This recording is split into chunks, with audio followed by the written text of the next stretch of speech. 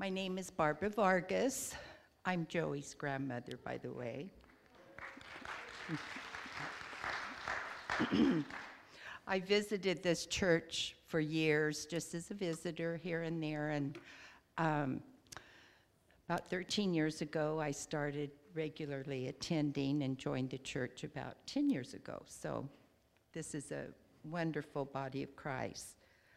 If those of you that can stand or want to stand, we're going to be reading Ephesians 6, verses 10 to 20.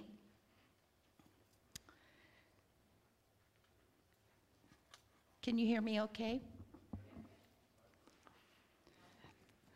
Okay, let me get my eyes working right here.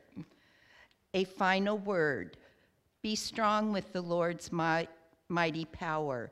Put on all of God's armor so that you will be able to stand firm against all strategies and tricks of the devil. For we are not fighting against people made of flesh and blood, but against the evil rulers and authorities of the unseen world, against those mighty powers of darkness who rule this world, and against wicked spirits in the heavenly realms. Use every piece of God's armor to resist the enemy in the time of evil, so that after the battle you will still be standing firm. Stand your ground, putting on the sturdy belt of truth and the body armor of God's righteousness. For shoes, put on the peace that comes from the good news, so that you will be fully prepared. In every battle, you will need faith as your shield to stop the fiery arrows aimed at you by Satan. Put on salvation as your helmet and take the sword of the Spirit, which is the Word of God. Pray at all times and on every occasion in the power of the Holy Spirit. Stay alert and be persistent in your prayers for all Christians everywhere. And pray for me too. Ask God to give me the right words as I boldly explain God's secret plan, for the good news is for the Gentiles too. I am in chains now for preaching this message as God's ambassador. But pray that I will keep on speaking boldly for him as I should. Thank you. Amen. You may be seated.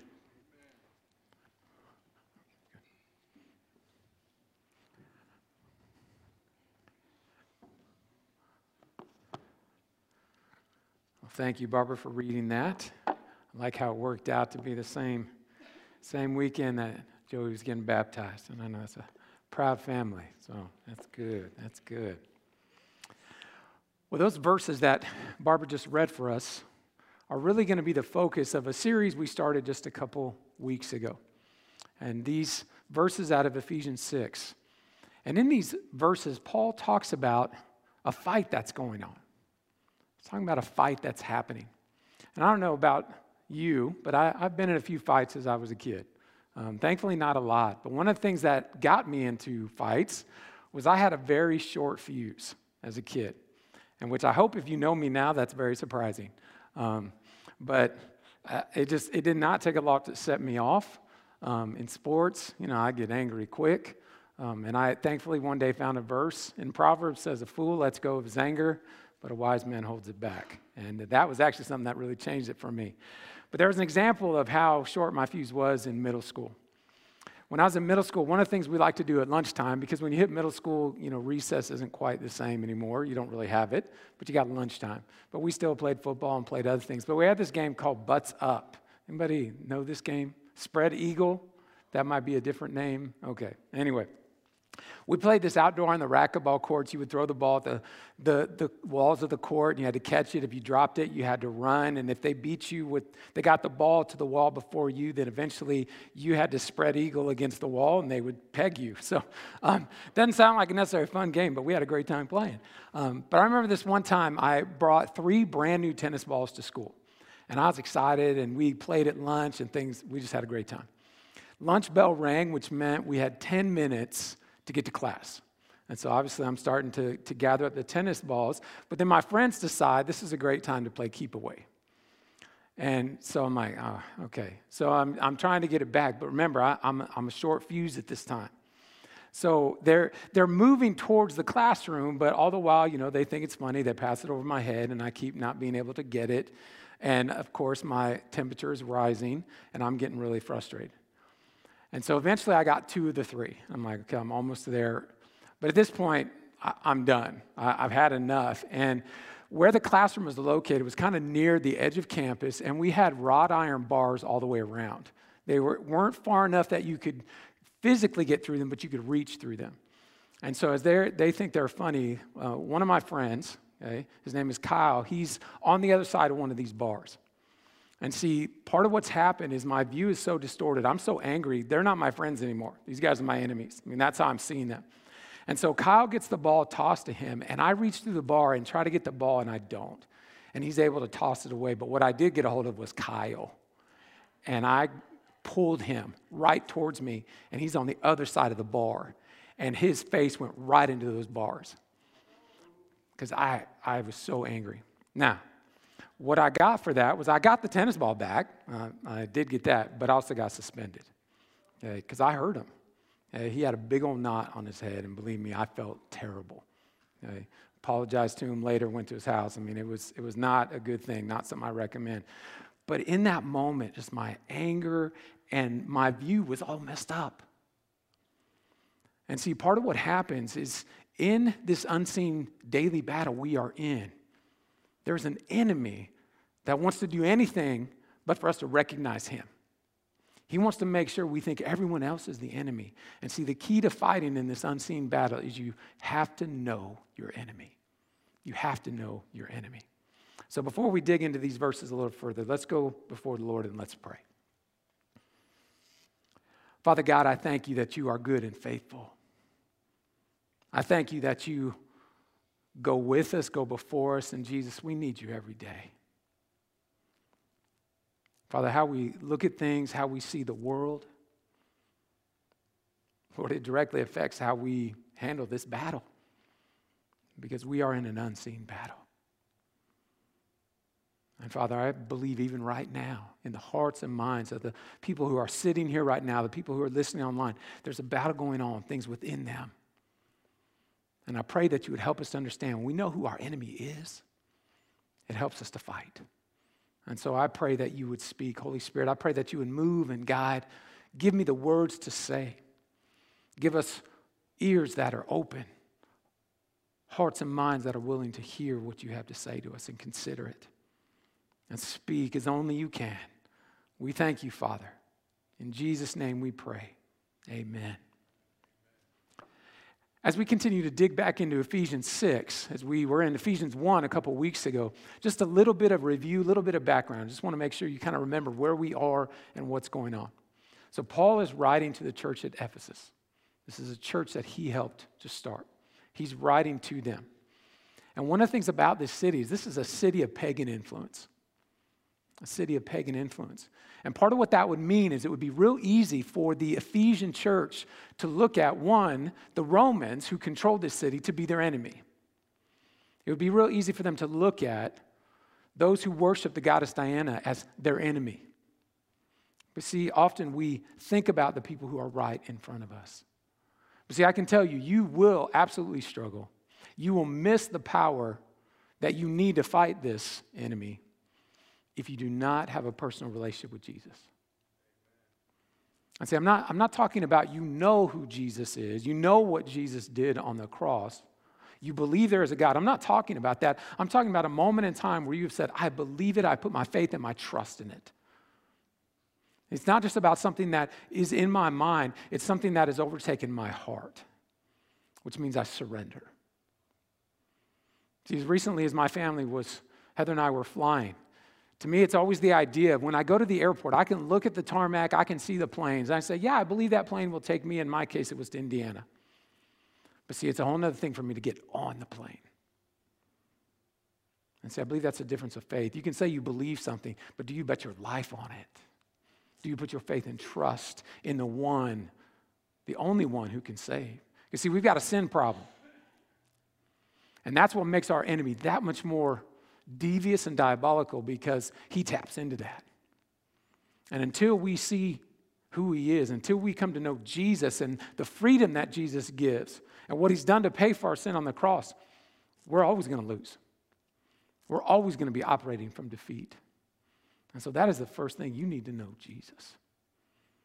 And see, he wants you to win. See, because the beautiful thing is when you come to know Jesus, you're not fighting for victory, you're fighting from victory. Because Jesus has already won. He won everything on the cross because he paid for our sins, makes us new. And see, that's the beautiful thing of baptism. That's what it's about, is the visual of that, because Jesus died and rose again. And we can say we're new when we come to know Jesus. And so I pray that that would be the first thing. If that's a question for you, you're going to get that settled today. Because we can help you understand who our enemy is, but you will not have the power to fight without Jesus. And that's what you need. But as you come to know Jesus, then you begin to realize it's an unseen battle. It's an unseen battle that our enemy is after us. And so as we take a look at who our enemy is, we've got to know our enemy. And I want to give you a couple of things. The first thing about our enemy is you have to know who he is. You have to know who he is. And see, in these verses, Paul names him. See, verse 11, it says, put on all of God's armor so that you will be able to stand firm against all strategies of the devil. The devil. See, Paul's calling him out. This is our enemy. And see, I know a lot of times we have these pictures in our minds. I think, the horns and pitchfork and all that kind of stuff. And there's people like, yeah, when we get to hell, we're going to party. No, that is not what we're talking about. This is not something to be playing around with. See, the word devil actually means accuser. Another name for the devil is Satan. And the word Satan means adversary or enemy. This is who he is, accusing us. This is who he is, coming after us. He is our enemy. And as you look across Scripture, there's lots of titles, and I want to give you a few of these. The book of Revelation has a couple. It says Abaddon or Apollyon, and both of these mean destroyer. Also in Revelation it says deceiver of the whole world. The ancient serpent, the great dragon, the accuser of our brethren. The book of Matthew describes Satan as the tempter and the evil one. 2 Corinthians describes him as the god of this world and an angel of light. That's dangerous. Ephesians describes him as the prince of the power of the air. And John describes him as the ruler of this world. See, on the one hand, this isn't someone to be messed with, but it's someone to understand who we're fighting against. Because the fact is, you and I can't see him. But in knowing who he is, it's not just about his name. It's really, where does he come from? And Scripture helps us with that as well. There are two places in the Old Testament that scholars believe really give us a background and an idea of who is Satan, where did he come from? And these two places are Isaiah 14 and Ezekiel 28. And I want to read a little bit from Ezekiel 28.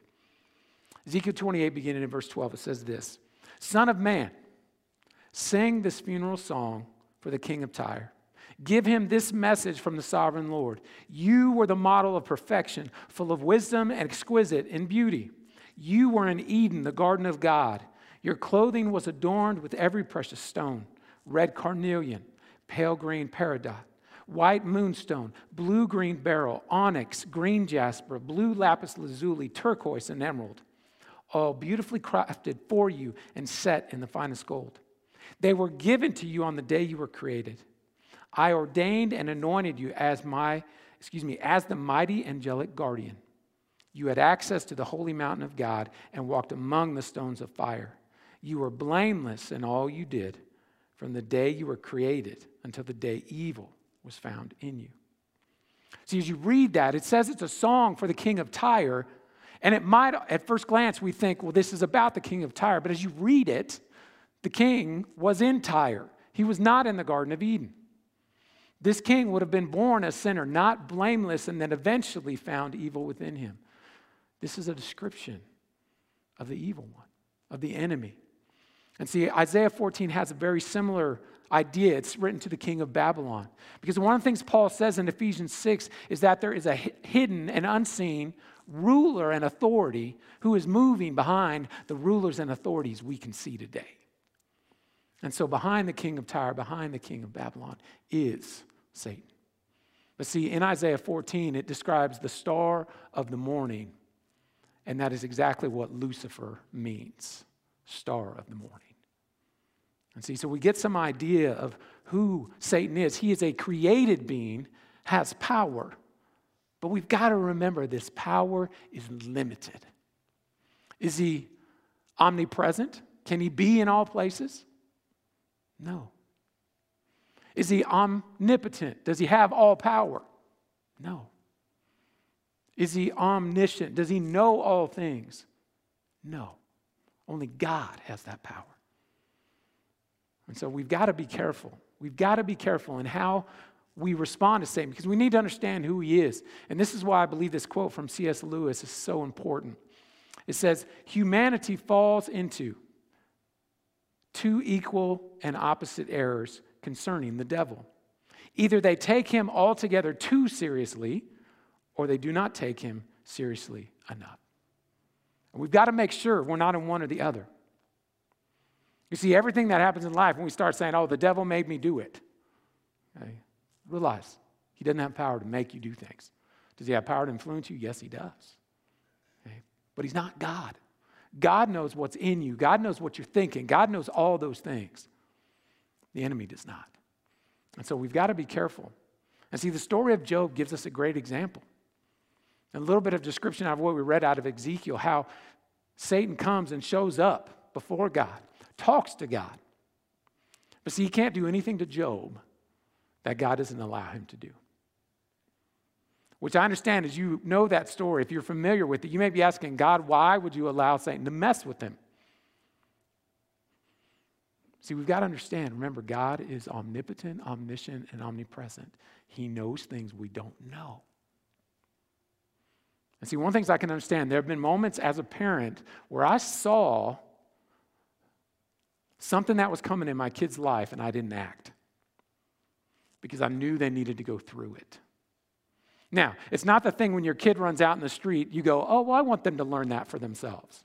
No, that's stupid. That's bad parenting, okay? That's called negligence. No, that's not what I'm talking about. But there are times when your kids make choices and make decisions where you want to jump in and say, hey, don't do that. It's going to lead you here. And sometimes they got to learn it for themselves. And I believe there are times where God is moving in our lives because part of what he wants us to learn is we need him. There are moments where we think we got it all figured out, and God reminds us, no, you don't. You need me. And so I'm going to press on you, and I'm going to move in your life. And guess what? I'm actually going to use Satan for my glory. So whenever we think Satan is winning, whenever we think Satan's got it, no, God is in control. God is the one who is winning. But see, part of that comes from our perspective.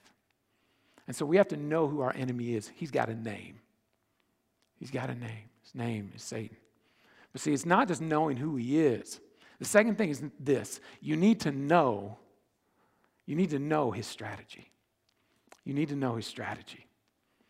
And see, that's why at the end of verse 11, Paul says, all strategies of the devil. All strategies of the devil. He's got lots of them. He's got lots of tactics.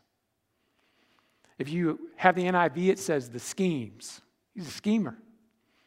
The King James Version says the wiles. I don't think we use that term a lot. That more has an idea of seduction, and some of you familiar with that term understand what I'm talking about. But I want to define that because I think that word is a good description, the word wiles. Wiles is defined this way. Devious or cunning plans or schemes used to manipulate or persuade someone to do what one wants. Devious or cunning plans or schemes. This absolutely is Satan. He's devious, he's cunning, and he wants to get you to do what he wants. And obviously what he wants is actually going to be the opposite of what God wants. That's his goal. And so one of the things he does, one of his strategies is he challenges God's word. He challenges God's word. in the book of Genesis, when Satan came and he's talking to Eve, one of his questions is, did God say? Did God say? He's challenging the word of God. And in this life, when you begin to think or you hear other people say, did God really say that? Our ears need to perk up. What's going on? Because that's one of Satan's tools, is he's going to challenge. Did God really say it? Did God really mean that? The book is old. The book was written 2,000 years ago. It doesn't apply today. Have you not heard that? That's his strategy. Another thing the enemy is going to do is he's going to challenge your identity. He's going to challenge your identity. See, in Matthew chapter 4, when he's tempting Jesus, if you are the Son of God, if you are the Son of God. What do you mean if? He is the Son of God. And see, imagine in your ear when you sin, because we struggle with sin. Even as we are made new, we are still being made new. We will struggle with sin. And the tempter comes along. Oh, yeah, see, if you were really a believer, you wouldn't have done that. If you had Jesus, you wouldn't have said that. Because he's challenging your identity. That's part of his tactics. Another thing he does is he's going to twist Scripture. See, again, going back to Jesus' temptation. He takes him up and says, you know what? Throw yourself down, Jesus, because the angels will rescue you. And in that moment, he's quoting Psalms 91, but he twists it and he doesn't complete it.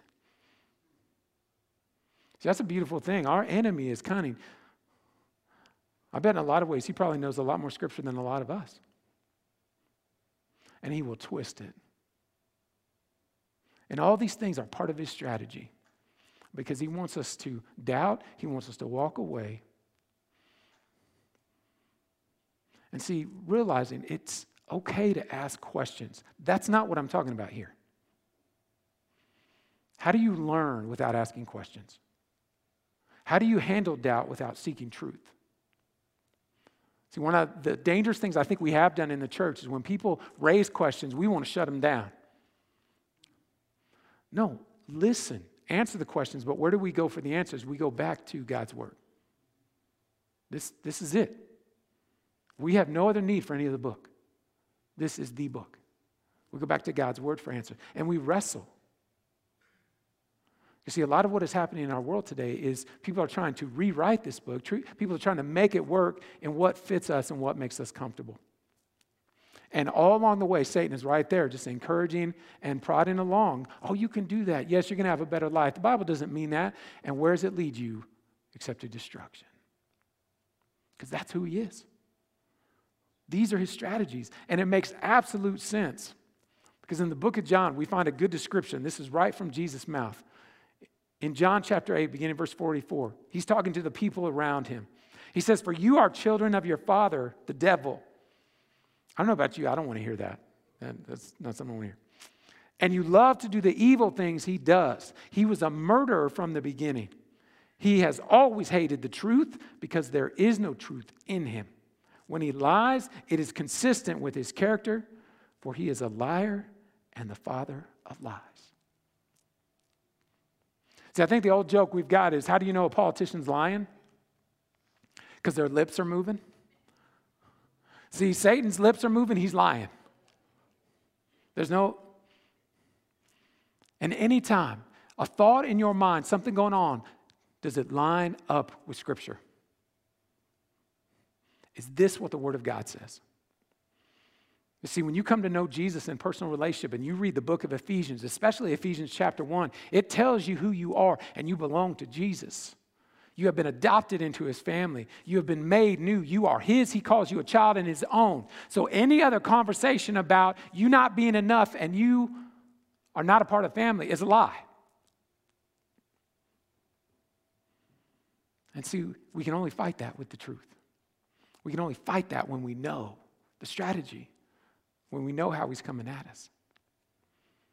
But see, he's subtle. He's subtle, and he's effective. And I want to give you a little bit of a scenario, a little bit of a situation. So I didn't ask them ahead, but Bobby and Matt, would you guys mind coming up here for a sec? All you have to do is stand here. You guys don't have to say anything. But I want to give you a visual and a situation of what might happen. Okay? So Bobby, if you can just stand over here, and then Matt, if you will stand over there. Okay, so imagine these two guys, let's say they work together. Okay? They work at the same place. They've been working on a project. This project has been going on, and they've got a proposal they've got to share, let's say, with management. And they've just worked out in their skills and so on. Matt has done all the background work. He's crunched the numbers, he's done all that stuff, and Bobby has done the presentation. Okay? So when everything goes, it goes really well. But on that presentation day, one of the managers says to Bobby, "Hey, Bobby, great job." And Bobby's response is, "Thank you." But Bobby never says anything about Matt. So imagine this kind of moment, okay? And so if you guys will turn and face each other, because I want you to think about this and how the enemy works, because I know you've seen those cartoons where you got the angel on one side and the devil on one side. No, it's not like that. Holy Spirit lives within us, okay? But Satan, imagine, oh man, can you believe that? He didn't even give you any credit.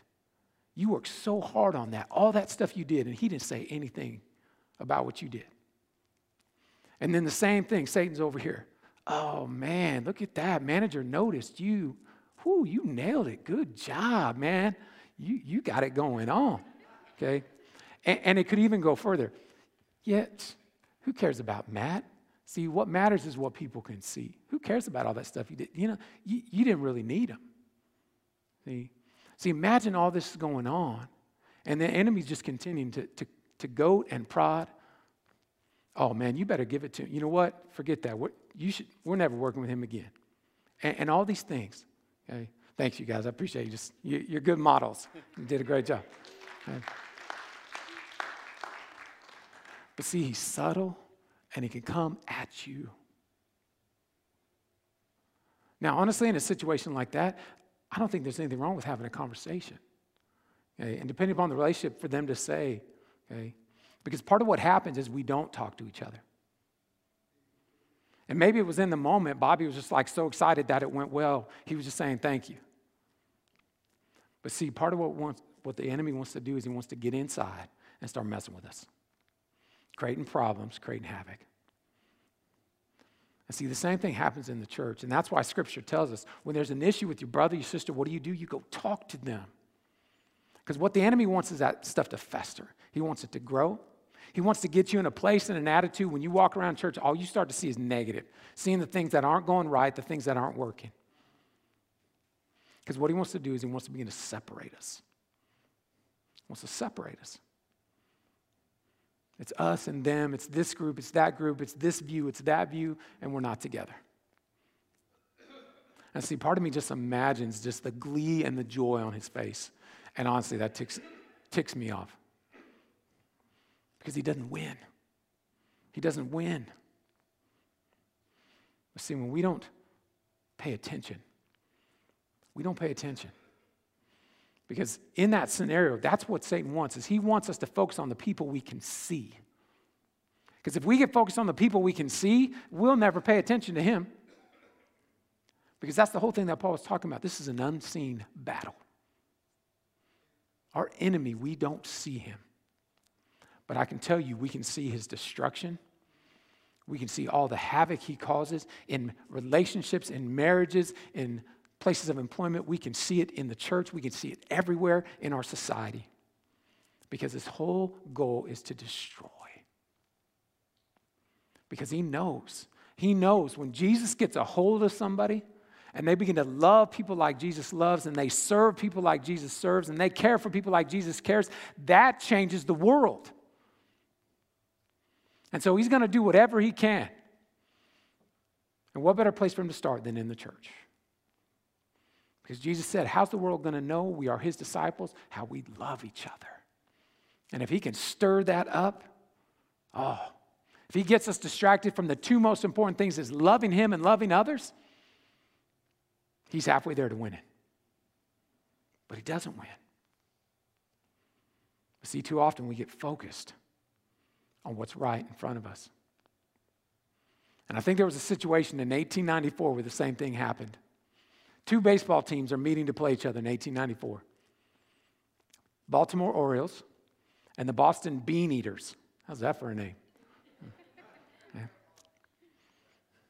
But see, as Baltimore's headed to Boston, they're going to play each other. What's the point of a baseball game except to play baseball? But see, you get a pitcher, you get a batter, they get in a fight. They get in a fight.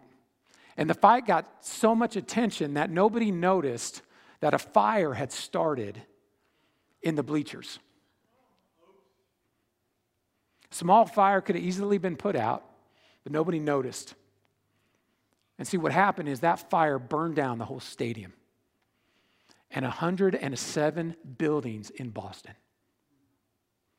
One little fire. One little spark. And see, that's exactly what Satan loves. If he can just get a spark, a fire going, then he can burn everything down. That's his goal. Until we know who our enemy is, we know his strategy, he's going to win. See, the beautiful thing is when you know your enemy, this unseen battle, we can fight. And we will win. Let's pray. Father God, I thank you that you are good and faithful. Lord, we're in a battle. It's raging on. And I pray you would help us to realize it's not that person in front of us. And Lord, we realize people come at us. Sometimes their hurt, their anger, their baggage, whatever it may be. But Lord, I pray that you would help us to see that this is your creation that you died for, that you love them. And Lord, I just pray that you would help us to see who the real enemy is. And it's not each other. But Jesus, we can't see that until, Jesus, we have first seen you. And Jesus, we thank you. You died on the cross. You came to pay for sin. You came to set things right. Everything that was broken in the garden in Genesis 6, Jesus, you have set right. And we thank you that you make us new. And I just pray, Lord, if there's anyone here today who's never said, Jesus, I need you. Jesus, I've been living life my way. I need to do it your way. Jesus, forgive me of my sin. Thank you for dying for me. And not only did you die, you rose again. That they would put their faith and trust in you today, Jesus.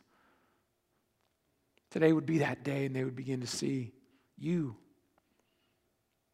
And Lord, I know when they see you, you will open their eyes so they can see who the real enemy is. And Lord, I pray that if there's any situation in this room where sin has been just left without seeking forgiveness, where someone has wronged someone else, Lord, that things would be made right, that people would go to one another, that they would confess, that they would ask for forgiveness. And Lord, that you would soften hearts and you would turn hearts back to you. Jesus, we need you. And so however we need to respond, help us to do that now in these next few moments. Thank you, Father. In Jesus' name we pray. Amen.